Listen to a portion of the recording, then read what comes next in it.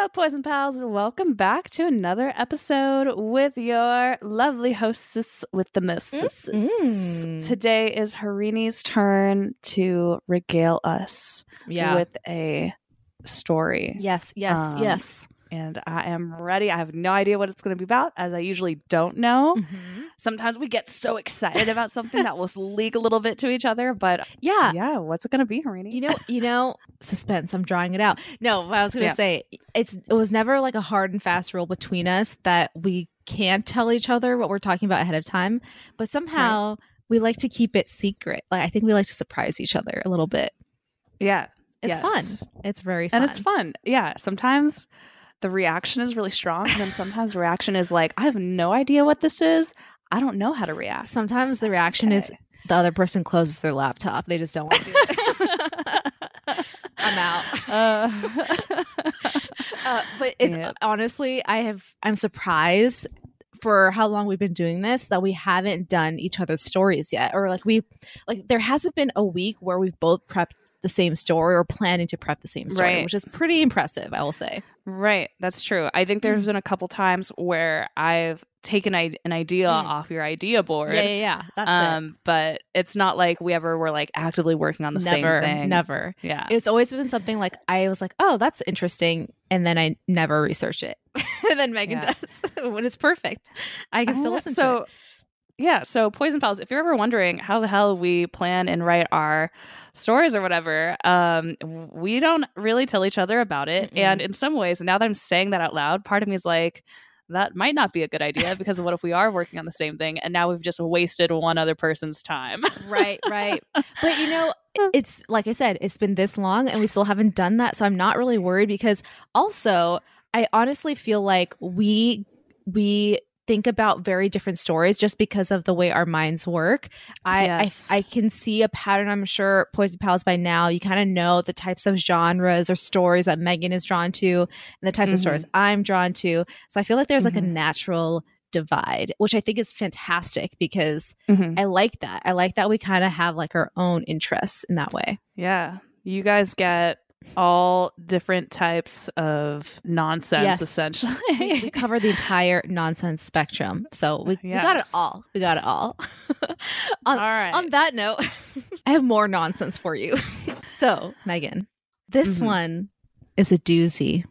And it's a little bit off the beaten path in terms of the content of what we usually talk about on the podcast. Sources. So I'm just going to jump right into the story. We'll dive into the why and the how of it all later. So I will not say the titles right now, just to keep it mysterious. So I got a Washington Post article written by Jillian Brockwell. I had 2 articles by The Guardian, but there was no byline, so maybe I can read the titles afterwards.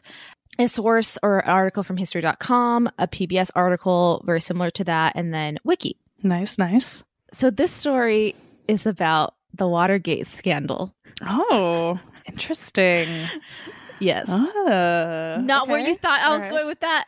No, not at all. I mean, I actually am I don't know a lot about it besides the meaty parts. Yeah. But I know that there's always, just like with any sort of cultural moment, there's always so much more under the surface that a lot of people don't know about unless they really, really do their research. Totally. So I am excited. I am curious to know if there is a poison element. I'm assuming there is. TBD. Okay. TBD. All right. Well, I'm curious. I was going to ask before we jump into it, because likewise, I think I probably know as much about the Watergate scandal as the next person, like the average person, I'd say. I did watch All of the President's Men. I don't know if you watched that movie, Megan. I did not. Okay. Yeah. Honestly, it's one of my brother's favorite films. And so I watched it for that reason, because he vouched for it so hard. And it was good, but it was very confusing. Like I was more confused about what happened with the Watergate scandal after watching that movie. So this was a good refresher for me and gave me a little deeper insight as to what happened. But anyways, let's actually get into that, because I don't think a lot of people our generation know too much about the Watergate scandal, I'm assuming.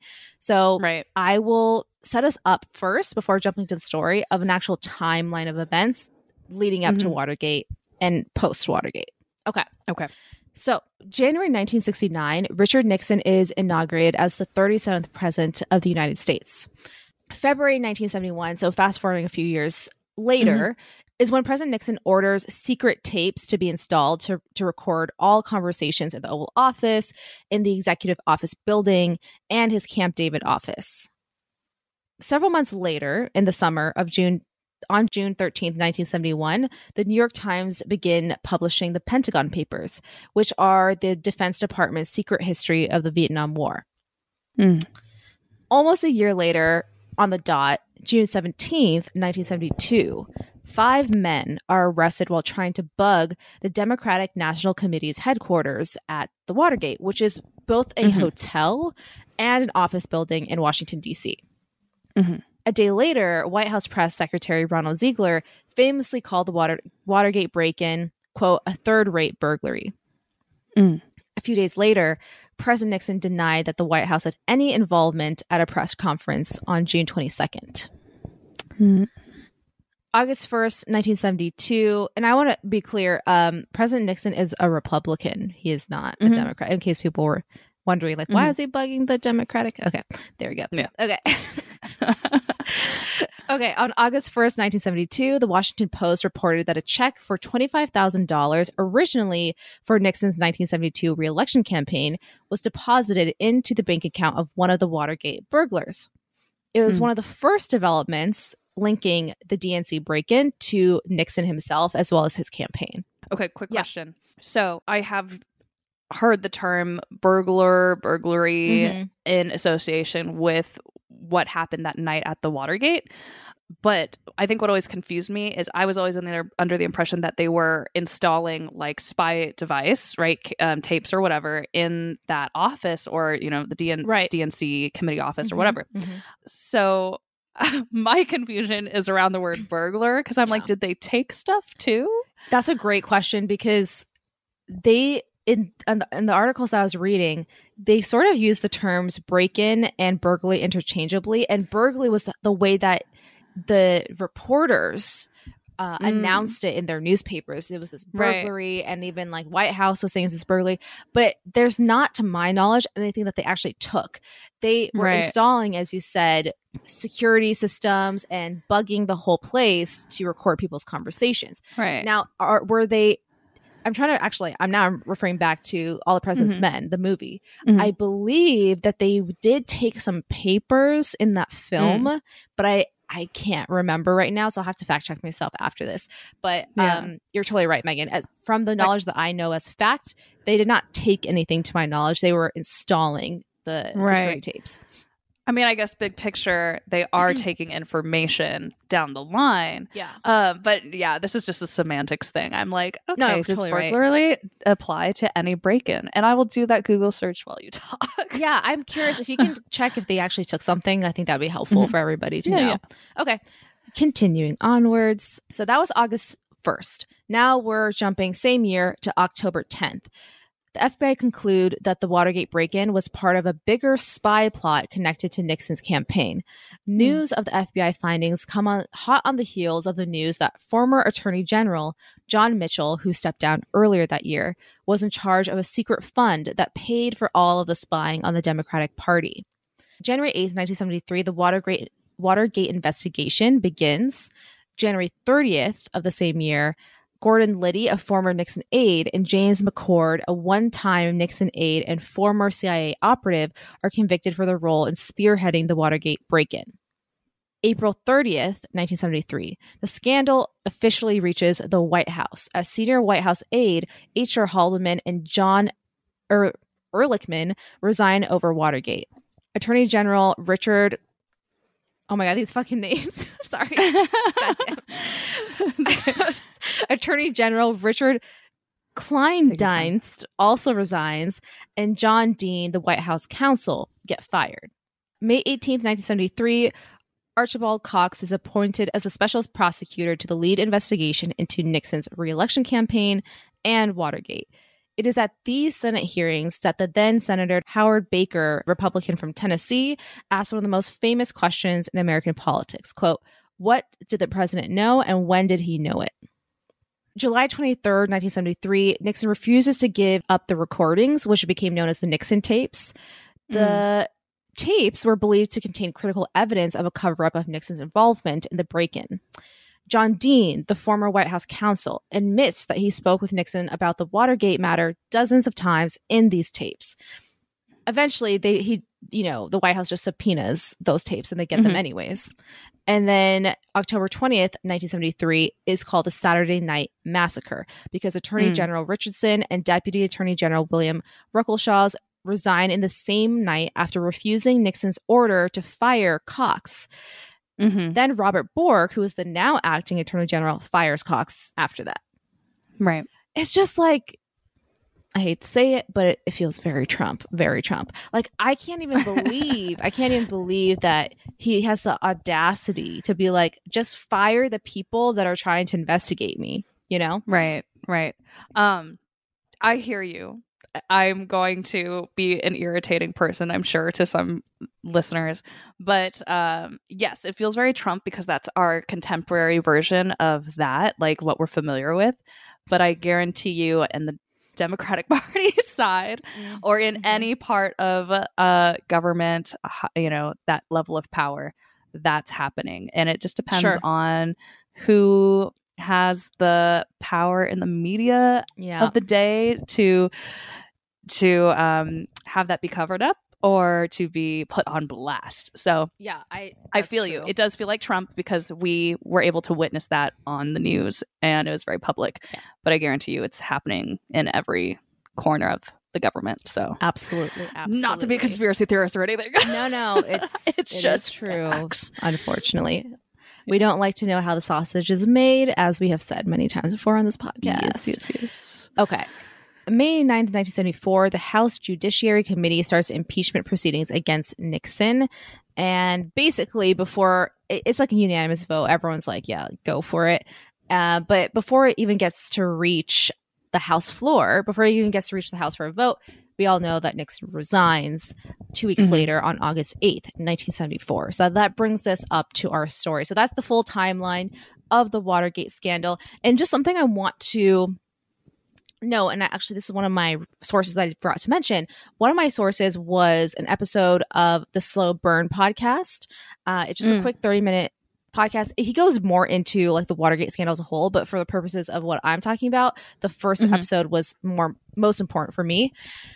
He really makes it a big point to be like, it was this might sound weird, but it was a very exciting time to live through the Watergate scandal. There are reporters that he talked to who, were reporting at the time, and people equivalent to Jon Stewart who were having some of these talk shows, and they would report on the news every night and have people come on who were associated with the White House or currently working at the White House and just get their take on it. And it was literally like a daily feed of information. Right. And everyone was so excited to get their Watergate fix. Like people would quote say, I need my Watergate fix for the day. Like what's the latest? And I know the word exciting doesn't sound like the right term, but that's how they would describe it. It was very, I don't know. It was just it's like stuff was happening every single day. You're just on the edge of your seat. Like you never knew what the latest was going to come out. It felt like very like a novel that you're reading and then you're seeing it happening in real time. Right. So just like, I guess like a little bit of interesting perspective. I think we may have gone through something like that with Trump, perhaps, maybe even with Clinton, with his impeachment. Yeah. But I think this was definitely, the Watergate scandal is like on 70 levels higher, I think. Right. Yeah. Right. So anyways, so that was an overview. But the focus of the story is on a person not many people know about, but should know about, which is Martha Mitchell. Megan, do you know anything about Martha Mitchell? Have you heard that name at all? I've heard the name. I know nothing about them, but I have heard the name. And I feel like I've probably heard it in regards to the Watergate scandal or Nixon era politics. But that's just, that name just goes straight through my head. I'm like, I don't know. Yeah. Totally fair, because I think it was designed that way for a reason by our news and by the government, blah, blah, blah, blah, blah. Go on. List goes on. I have never heard of the name Martha Mitchell in relation to the Watergate scandal up until I researched this story. So, and I think I would say that's the majority of people's perception as well. Right. So Martha Mitchell's life was completely destroyed by Watergate, not because she was a part of it, but because of her close proximity to those involved. But let's set the stage a little bit first by talking about her husband. John Mitchell was the Attorney General for Nixon, and he was Nixon's most trusted advisor. At the time of Watergate, he was not Attorney General. He was re-election campaign advisor. And that's all you really need to know about him for now. So we're going to go back to his wife, Martha. Martha, if you look her up, Megan, she is a hoot and a holler of a woman. She is larger than life. She's pretty much a celebrity back then. She was very talkative, very glamorous, a total Southern belle from Arkansas, had a very bubbly personality. During the Nixon administration, she was the second most in-demand figure for Republican events after the president himself.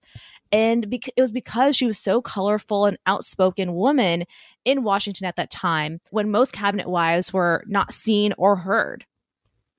Okay, I am Google image searching her. Okay. Because that's how I usually do my searches when Harini tells me to look them up. I don't actually look into who they are. But yeah, like some of the first images are her with like a big smile on her face. And she just has like such a positive looking demeanor. And she looks very friendly and approachable. She's a joy. And she's got that classic beehive hairdo. Very great. She does. She's rocking it. She's rocking it. She is known for enjoying her whiskey and talking a lot, like a lot. And by that, I mean, she was always going on TV shows, giving interviews. She was often called the most talked about, talkative person at the White House. She was zany and outspoken in a funny way. She would often talk about how much she hated liberals. What you see is what you get with Martha. Her nickname was, quote, Mouth of the South, because she was constantly talking to journalists. Gotcha. Okay. To give you an idea, Martha's typical evening was to fix herself a drink, call up one of her reporter friends, talk to them for hours, and then be published in the newspaper the next day. Like, she does all the time. Yeah. All right. Yeah. And as we talked about earlier, John Mitchell was essentially at the center of the Watergate scandal as the one in charge of the quote unquote spy fund. So, and also he gave the authority. He basically was like, go ahead and burgle/break in to Watergate. Right. It was on his say so. Obviously from top down Nixon, but yeah. Right. Okay, so everything really goes down June 17th weekend, right? So that June weekend, John and Martha were in California. John was there to do campaign work, and Martha was looking forward to attending a pool party at a Nixon donor's home where she would rub elbows with John Wayne, Clint Eastwood, and Zsa Zsa Gabor. Totally her scene. At some point during the day, John Mitchell gets word that 5 men were arrested early in the morning at the Watergate offices. So John Mitchell, of course, is like shitting his pants. So he goes back to his wife and he's like, I got to fly back ASAP to DC, but he doesn't tell her why. Okay. He suggests to Martha that she should stay, just relax, like enjoy California, come back later. Presumably, he didn't want his eavesdropping wife to know what was going on. That was another thing about her. She loved to eavesdrop by the door whenever her husband was on like all of his phone calls with the White House and with the president. This is so interesting. When you see other depictions of government relationships, right? Yeah. Husband and wife who are both involved in the government. Well, I guess she didn't really have a government role, right? She's just, okay. That said, but like, you know, you see in cinema, I'm even thinking like House of Cards in some ways, like you have these characters who are like, you are my confidant. Like, I will tell you everything. Yeah. Like everything between us is secret. And like, you're the only one I can tell about this. It is interesting that like he felt no way near to that with her. And I feel bad for her. She's just a socialite. She wants to have a good time and play. And why is she married to him? I will say they chose the wrong endeavors to be with each other. I actually think they had a really good marriage. And I'm sure. I'm sure they loved each other very much. I think it was more like he didn't need to confide in her because she would find out anyways. Like there was no point. There was no point with Martha. He was just like, oh, Martha, you know? Yeah. Oh, my lovely, adorable, talkative Martha. And she was pat. Exactly. And she was extremely good for the presidency because she was so popular. She was like a very popular woman face in the White House. And like I said, she would be at every rendezvous or Republican meeting alongside with Richard Nixon because she was so highly requested. The people wanted to see her. So she was a huge face for that whole not the campaign, but for the whole presidency. Gotcha. Okay, so that's a little bit about that. So anyways, now we're back to California. It's June 17th weekend. The 5 men get arrested. Watergate is officially happening. So John Mitchell's like, oh, fuck, I gotta go. He tells his wife, you stay here. I'm going to go back, but doesn't tell her why. The reason why he doesn't want her to find out about any of this is because Martha actually knows one of the burglars that was arrested. Okay. Arguably one of the most important ones involved in Watergate was James W. McCord. He is a former CIA officer, consultant to President Nixon for his reelection campaign committee currently, like at that time. Right. Martha knows James because he used to be their personal security guard in 1972. And that was just a year prior. And he would drive Martha's daughter, Marty, to and from school. So she really knew him. Yeah. This was precisely why John Mitchell wanted to keep this news away from his wife. He knew that if she knew McCord was in on this or had heard that he was arrested, God knows what kind of questions she'd ask or who she'd call and start talking to. Right. So before John Mitchell leaves for Washington, he assigns former FBI agent Steve King to watch Martha and make sure she doesn't consume a shred of news that would let her know about the burglary. But it was too late. Just 2 days after the break-in, Martha sees the mugshot of McCord on the front of the LA Times, along with basic facts about the Watergate break-in. In that news article, her husband John was quoted saying, James McCord wasn't really part of the re-election committee. He was only hired to install the security system months before the burglary even happened. Martha knows this is a total lie. He was part of the re-election campaign, and she knew that really well, just as much as her husband. And he's been a part of that re-election campaign for a while now. So she's thinking, why would my husband lie about that? Right. She wanted to know the truth. So Martha started talking. Talking or asking questions? Or both? A little bit of both. Okay. All right. So she tries to call her husband, can't reach him. She does eventually reach one of his aides and threatens that if her husband doesn't respond to her, the next phone call would be to her friend Helen Thomas, a reporter at the United Press International. Steve King, the FBI agent instructed to watch her, was also told to keep Martha away from any phones. But oh my God. Yeah. But this was easier said than done. Right. On Thursday, June 22nd, so I think it's just only like 4 days after, Martha pretends to be asleep and then scurries downstairs and calls her friend Helen Thomas, the reporter at the United Press International. Martha is super agitated. This is coming from Helen herself. Martha's super agitated on the phone with Helen, talking about if her husband didn't get out of the dirty business of politics, she'd leave him. Before Helen could ask Martha what she meant by dirty business, she hears Martha on the other line saying, get away. And then the line goes dead. Okay. Helen tries to call back multiple times, but can't reach her.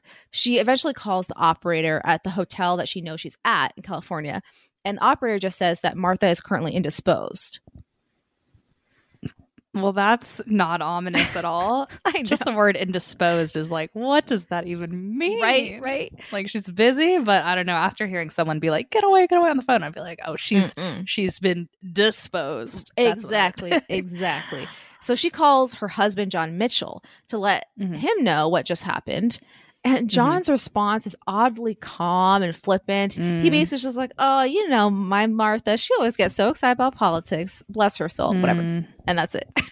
But what really happened was that Steve King barged in and he literally tears the telephone cord out of the wall and then locks Martha into her room. That's horrible. Horrible. She tries to climb onto the balcony and got into a tussle with Steve, which causes her to put her hand through a plate glass patio door. So she's like bleeding. She's gonna need stitches. A doctor is eventually called, and when they arrive, Martha was shouting all kinds of things like, "I'm being held as a political prisoner. I know information," etc., etc.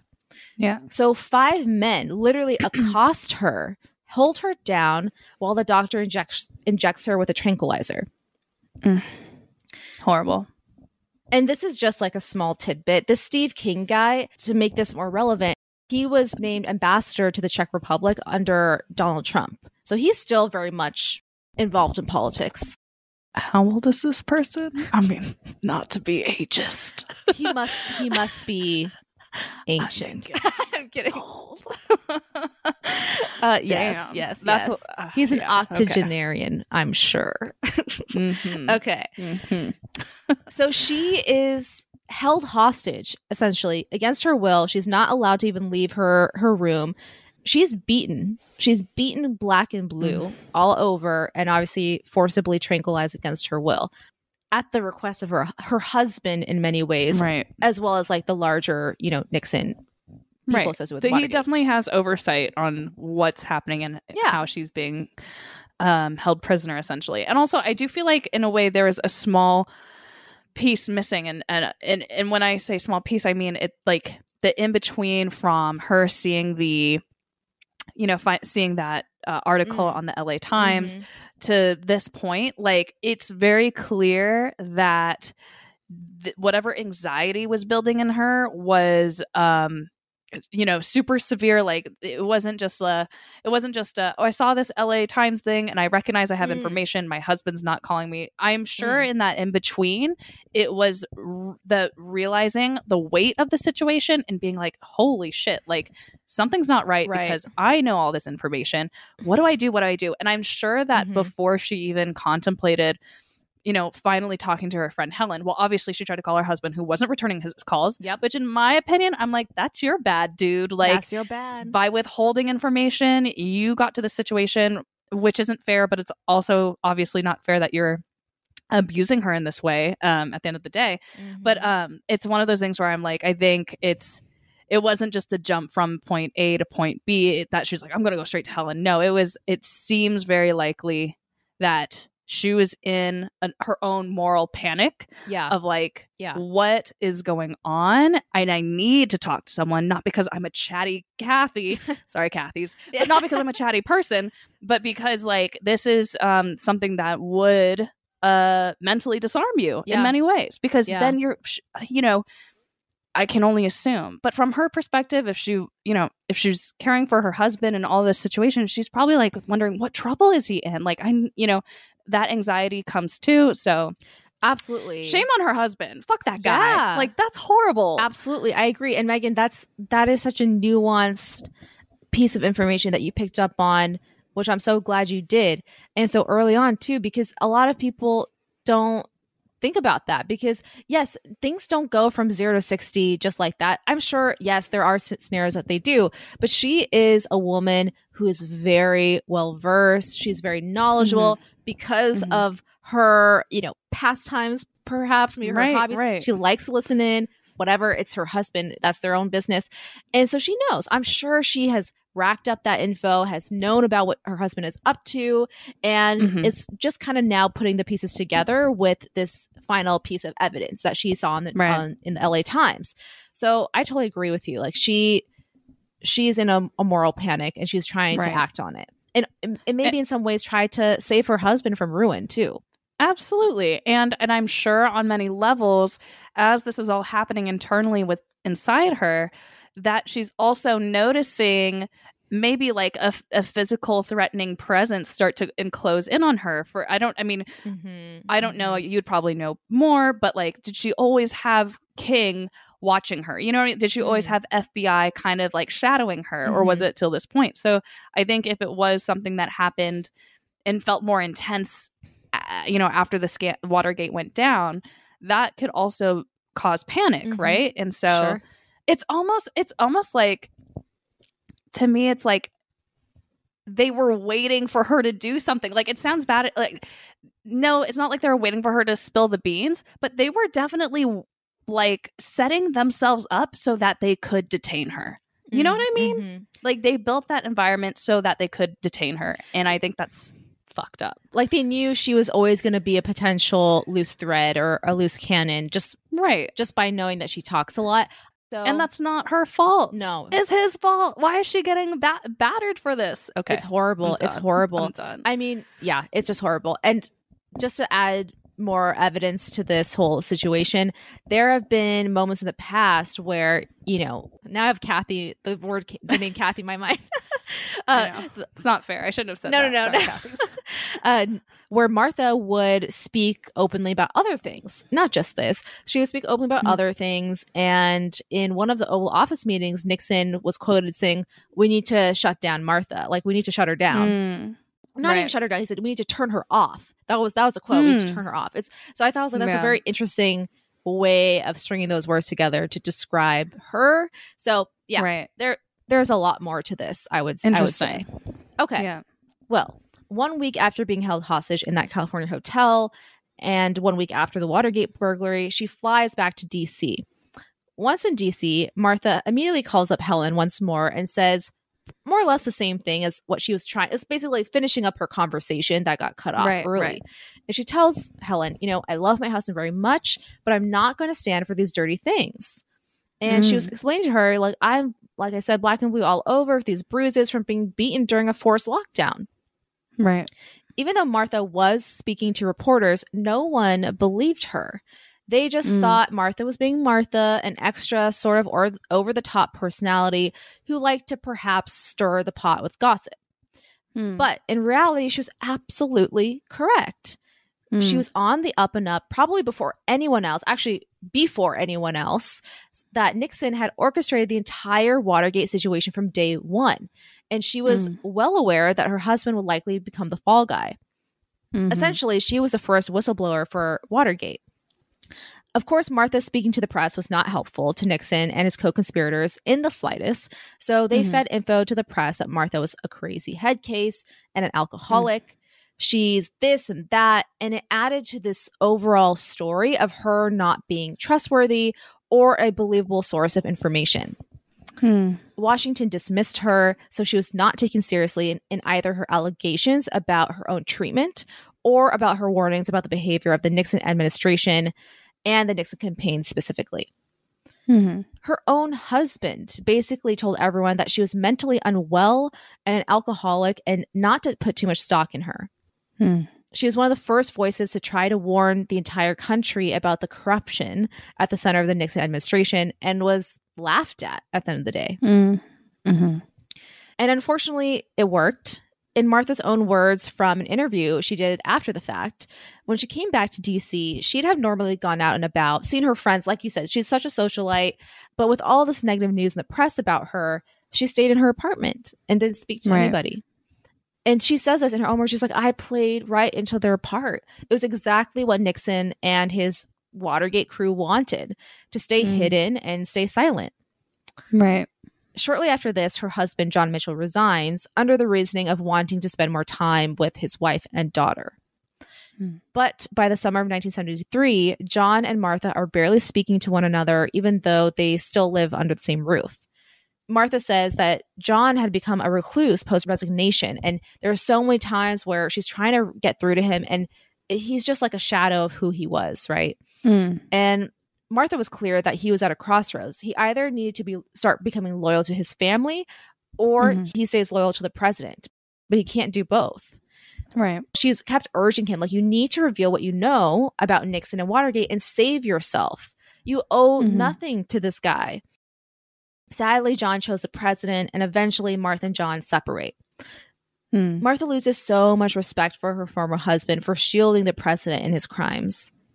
As I said, Martha Mitchell was the very first whistleblower in the Watergate scandal who was forcibly silenced, literally with tranquilizers, held against her will, and bullied into silence by the press through the Nixon administration, making the entire United States think she was crazy. In her biography, Martha says that the last real conversation she had with John was right before they took that fateful trip to California. Watergate took her husband, her family, and herself in many ways with it. Martha Mitchell dies just a few years later in 1976 at the age of 57. Wow. Yeah. It's young. Her attorney told United Press International that she had been, quote, desperately ill, without friends and without funds. When she separated from her husband, she barely got any money out of it. And she's eventually buried in her hometown of Pine Bluff in Arkansas. John Mitchell was found guilty of conspiracy, perjury, and obstruction of justice related to the Watergate break-in and spent 19 months in prison. A whole year before Nixon was impeached or resigned office, Martha continues to call out. So this is the thing. Even though she was silenced in many ways, at some point she starts speaking up again, even though everyone doesn't believe her. She just continues to speak her truth. And she calls him out a year before he actually resigned, saying that Nixon should resign for his crimes and for letting the country down. After Martha died, Nixon points a finger right back at her and says, quote, if it had been for Martha, and, you know, Martha is a good person, but she had mental and emotional problems that no one knew about. So if it had been for Martha, there would be no Watergate, unquote. The whole, Jesus. it is bad. He continues. Oh. He continues. I want to get your thoughts on this. I'm going to continue this last bit. Okay. Oh, God. I know. The whole mess of Watergate would have never have happened if his crazy co-conspirator's wife hadn't spoken up. And he goes on to say, quote, if John had been watching that store, as in John Mitchell, Watergate would have never happened. I don't really have words, to be honest. It's just disgusting. Yeah. After she's dead. Horrible. Yeah. Even if she wasn't dead, that's still, it's so fucked. It's so fucked. Yeah, in so many ways. And it's not even like, okay, it's not even the political aspect. It's the nature of a person that's capable of, it's the concept of like lack of accountability, right? But on this level, it's so severe. And I get it. Like, I get it. There's so much power at play here, but I'm like, it's just so gross. Yeah. And like the added factor that she's already passed away. And that still feels needed by this person to be like, it's essentially being like, I could have gotten away with this if it weren't for you kids, you know, you meddling kids or whatever, or if John didn't do his job or whatever. And the concept that saying, oh, if these things didn't happen, I could have gotten away with this and that would have been okay. Exactly. You know, it's that added level of like, Watergate would have been fine if they just didn't talk about it. Like, that's so right. Fucking horrible and weird. And that's it's like one of okay those... I said I had no words. Clearly I had words. No, that's no, it's totally fine. But it's one of those things that you usually say in your head, like in your worst moments. It's something that you usually say in your head, never out loud, let alone to a reporter in an interview. Right. I'm just, it's so bizarre. It's so bizarre that he's like admitting to it in many ways. Like, it's one of the, it's like clearly cat's already in the bag. He's resigned, like damage is done on his end and whatever. So now he's just gonna blame it on a dead woman who had everything in her and the courage to call him out. Yeah. It's a full admission, and it's a full admission to what he did. Yeah. And total openness to being like, I'm never ever going to hold myself accountable to that. That is so weird to me. It's not unbelievable because there are people in the world who are capable of doing that. And I know that you and I, we're just not, it's hard for us to comprehend because our standards, we would never be able to do that. I think it's that. An added layer of shittiness because he was the president of our country at some point. So right. This fucking sucks. Okay. So that's basically the story part. So what does this have to do with science or medicine or whatever? Mm-hmm. Martha Mitchell today is not very well known as a person anymore, sadly, but her name is very much still used in psychology. The Martha Mitchell effect is a psychological phenomenon when a person gets diagnosed as delusional or paranoid because they're speaking about things that seem totally crazy, but it turns out that they are actually right and what they're saying is true. In modern terminology, this is referred to as gaslighting. Harvard psychologist Brendan Mayer named the phenomenon after Martha, which is based on, as I said, a misdiagnosis of delusion, when in fact the person is not deluded at all. Right. Delusion, per the DSM-5, are profound and intensely held beliefs that are not swayed by evidence to the contrary, even to the point of believing in the bizarre. Except like the government is stealing my thoughts, or the FBI is following me, etc. Right. Right. However, there is a clear distinction. Simply believing in something outlandish like mermaids is not considered a problem, but having quote unquote stuck beliefs that are impervious to facts backed by ample amount of evidence to the contrary suggests that something is mentally off. But here's the thing. That is very hard to diagnose as a psychiatrist, which is why there is a new DSM-5 definition on delusion. Psychiatrists are no longer asked to decide whether the patient has, quote, and this is what I'm going to read is the old definition of the DSM-5 of delusion, quote, a false belief based on incorrect inference about external reality that is firmly sustained despite what almost everyone else believes and despite what constitutes incontrovertible and obvious proof or evidence to the contrary. A very wordy and complex definition that would make anybody's head spin. Instead, the new definition of delusion describes them as fixed beliefs that are unswayed by clear or reasonable contradictory evidence, which are held with great conviction and are likely to share the common themes of psychosis, which are paranoia, grandiosity, bodily changes, and so on. The belief being false is no longer central, and this step forward makes it less likely that uncomfortable claims can be dismissed as signs of madness. Very, very important. And this is key in the Martha Mitchell story because whistleblowers or anyone who would speak out against higher authorities are often dismissed by that authority by suggesting that person has mental health issues. There are two recent examples I can give you. In Germany, there was evidence of money laundering at a big bank, which became this huge scandal, but it was dismissed when the accuser was deemed delusional and diagnosed with mental illness. Another instance, an NHS whistleblower, Kay Sheldon, reported failings of the Care Quality Commission. The first response to this, not to investigate the failings, the first response was to suggest she had a mental health problem and to commission a psychiatric assessment. Right. Look, I have no idea whether or not any of these whistleblowers had actual mental health issues. They may have or they may not have. But the bigger and more alarming point here is that reporting serious concerns and having a mental health issue are two entirely separate situations that should have no bearing on the other. This only perpetuates the stigma around mental health. Right.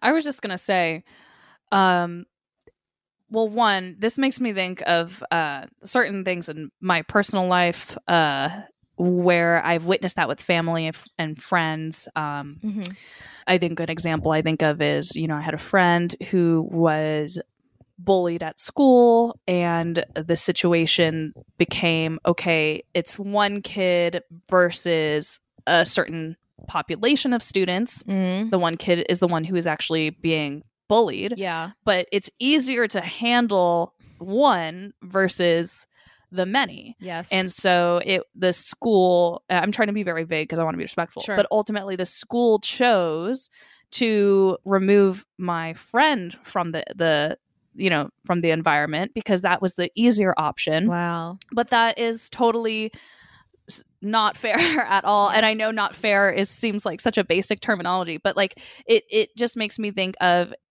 it always seems like with these sort of systems, it's easier to handle the one person versus doing the bigger work of actually looking into the larger problem that might be claiming about. I do agree with what you said of this concept of, well, at the end of the day, we actually don't know if these people are making delusional claims. I agree with the notion of, but they're two separate things. Like, why can't we do both? Why can't we, if we're feeling very doubtful about everything, the person making the claim and, the person, the organization that's being accused, why can't we do both? Let's do the psychiatric evaluation. Okay, because we have the resources for that.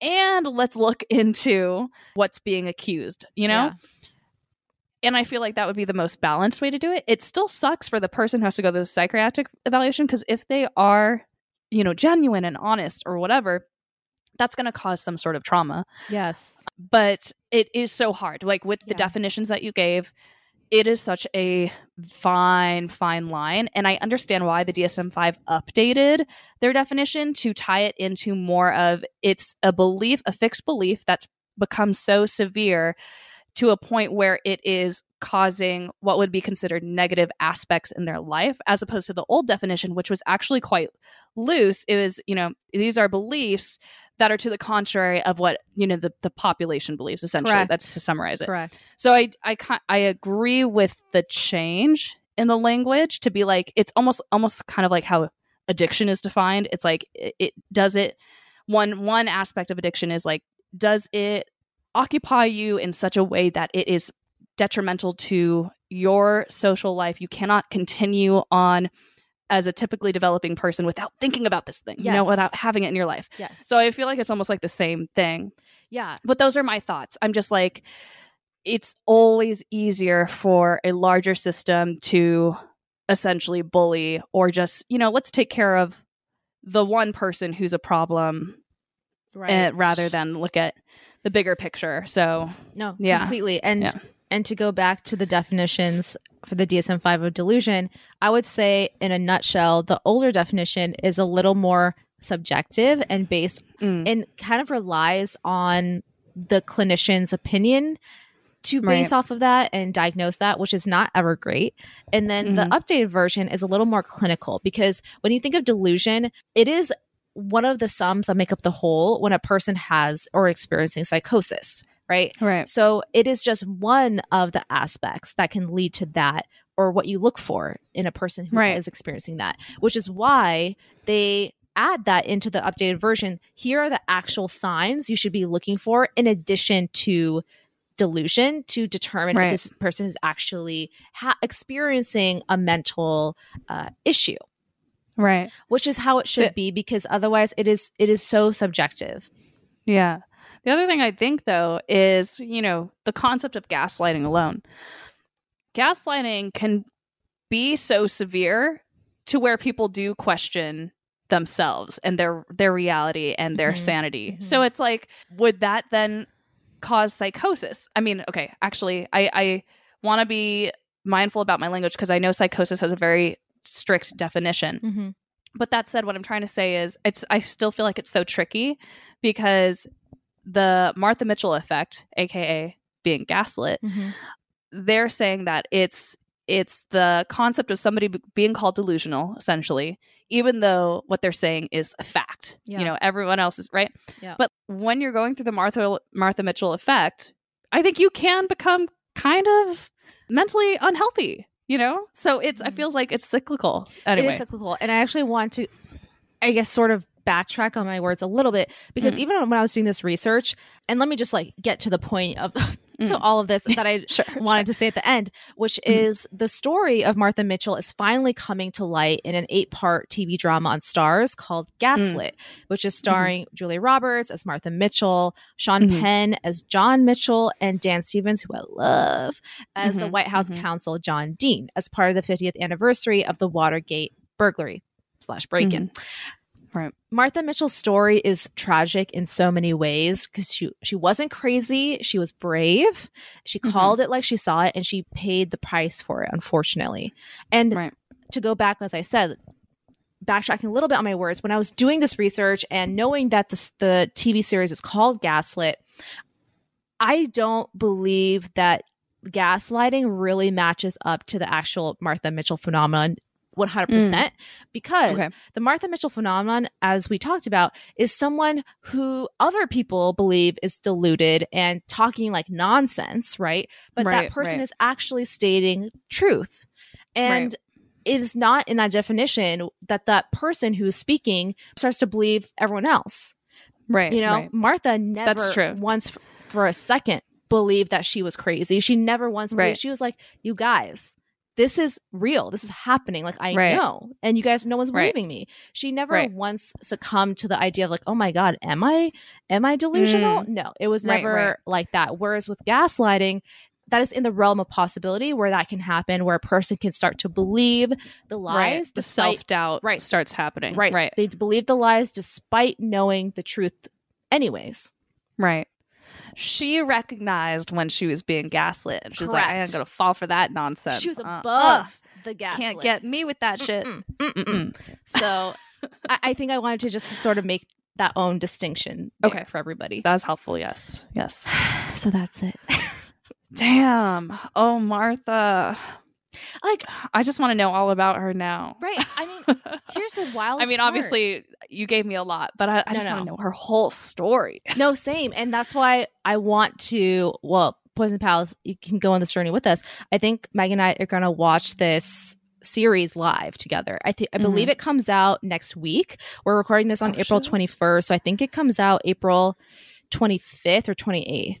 So I think that'd be fun for us to watch it live together and see how they portrayed the series of events. Because so many times, like if you watch All the President's Men or any other documentary or movie around the Watergate scandal, it is devoid of any information on Martha Mitchell. She does not partake in these events that happened, even though she was such an integral part to what has happened. And in many ways, Nixon is right. If it hadn't been for Martha, we wouldn't have Watergate, you know? Right. And obviously those men were arrested, but that's not what I'm talking about. What I'm talking about is Martha was the one that made the connection between Nixon and Watergate, which was the biggest or bigger scandal amongst everything. Right? Yeah. So I'm chuckling. How dare Forrest Gump be the one to oust the Watergate or to, do you know what I'm talking about? No. You know in Forrest Gump, how there's a scene, you know how the whole theme of Forrest Gump is he's had these amazing life experiences that he has no idea actually has a huge social impact on the nation and all that. And that happens throughout the movie. Okay. And one of them is him witnessing the break-in at Watergate. And it's a scene where he sees like the lights in across the way. Like he's in his own hotel and he sees the lights on at the building across, and he calls the front desk or whatever, and he's like, hey, I think there's something happening over on the other side. And it's the Watergate scandal going down. God. And I'm like, how dare they say it was Forrest Gump? It was Martha Mitchell. Wait, I haven't seen Forrest Gump, I hate to admit. But it's fine. That's I didn't know that. Yes, that's Martha Mitchell's factually inaccurate. It's such a small scene. It is so small. But right when you mentioned Watergate, that's what I thought of. Just that image of him like being like, hey, I think there's something going on over there. Oh my gosh. That's so I have to watch that just for that. But I think the biggest takeaway I had from reading about this is I can't believe we don't know about her. Like not even a little bit. Like this is, and I hate to be like the clickbait kind of person, but this has so many elements that is very intriguing in terms of a storyline, but we just don't know about her at all. And besides like the actual facts of what happened, her as a person, as a personality, I'm sure is so interesting. And for her to be such a huge face at White House in that time period where you totally said correctly, a lot of the White House women were just not, like they just were not seen. And she was defying that every step of the way. So it's honestly a loss for everyone that we don't know more about her, but I'm very, very excited. I actually had Gaslit like tagged for a long time because Jan Stevens posted about it like months ago when they were starting to do press tours. I'm like, I cannot wait to watch this because I know Julia Roberts is going to kill it, and she hasn't been acting in a while, so I'm really excited to see her. Yeah. Damn, Harini, thanks for bringing this forward. Thanks for bringing this to the cast. Yeah. I am excited to watch it with you, and maybe we can make that like a little fun live stream thing every other week. I don't know. We'll see how it goes. Poison Pals, join us, follow our IG, and maybe we'll pop up. We'll just be watching and talking over Gaslit. Yeah, we can do it on Twitch, like how the kiddos do these days. I think it'll be fun. Yeah, we young, you know, like Discord or something. We'll figure it out. But anyways, so all right, that's it. Okay, cool. Thank you, Harini. I guess we'll enter our antidotes. Yeah. My antidote for today. My antidote is that I'm officially entering the last 10 days of Ramadan. You know, this month felt like it was going slow, and then suddenly my sister messaged that it was the last 10 days, and I was like, whoa, never mind, this month went by fast. Yeah. And I was talking to our good buddy Drew earlier, and I straight up texted him. I was like, Drew, what do I eat for dinner tonight? I have my fridge is getting scarce, and I have no inspiration to cook. Yeah. And I kind of want to do this thing where in the last 10 days, I ask a different friend each night, what am I having for dinner? And then they decide for me. So we'll see if I do that. But that just sounds expensive because that's eating out 10 days in a row.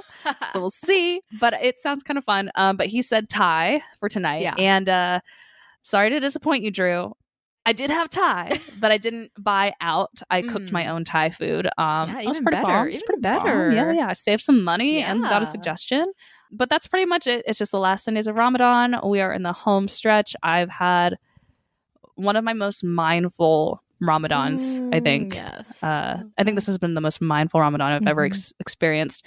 And I'm really grateful for that. So good. Yeah.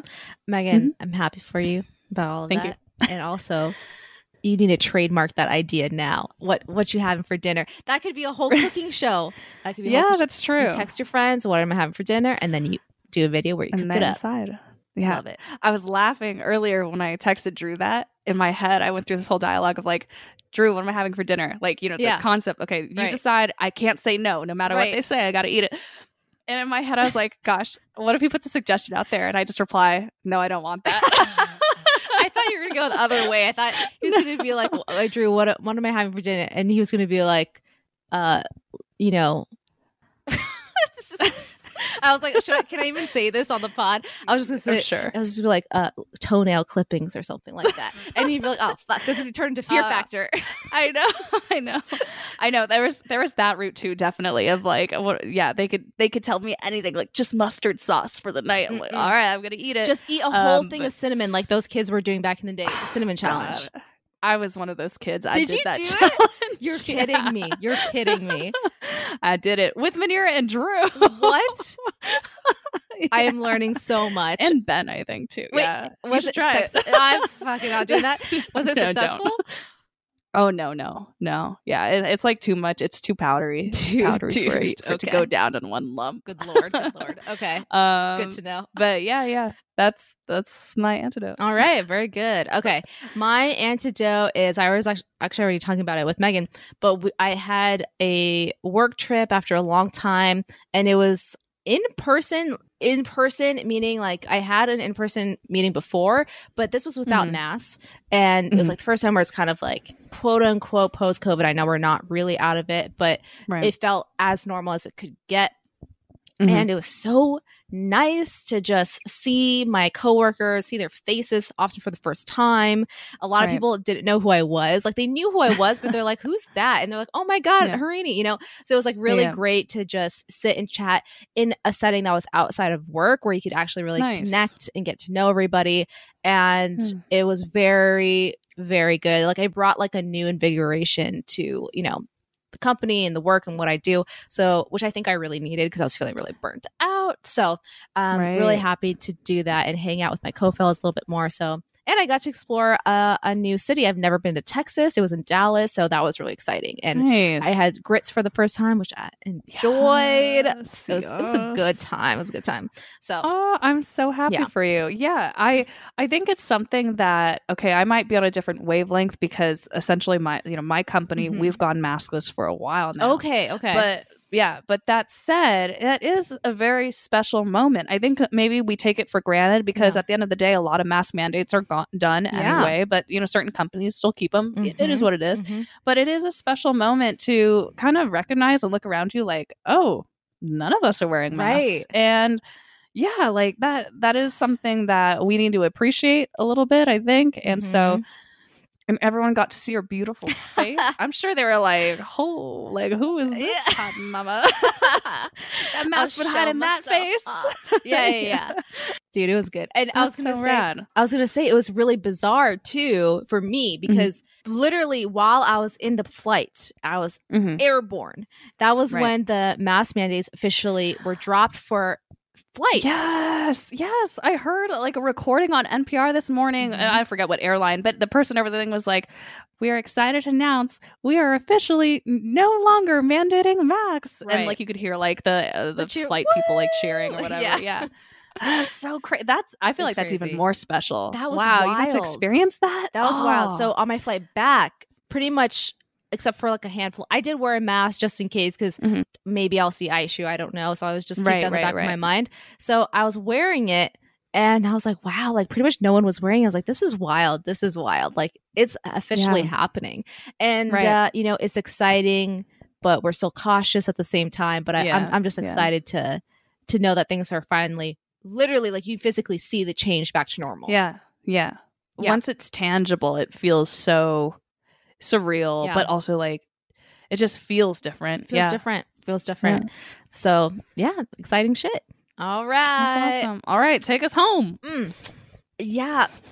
Honestly, don't risk it for that gaslit biscuit. Like Yeah. be like Martha Mitchell. Don't let people talk you out of your own beliefs. Yeah, That's that biscuit be lying to you. That biscuit It's trying is to make you a fool. It's made out of lying bread, lying flour, all of the above.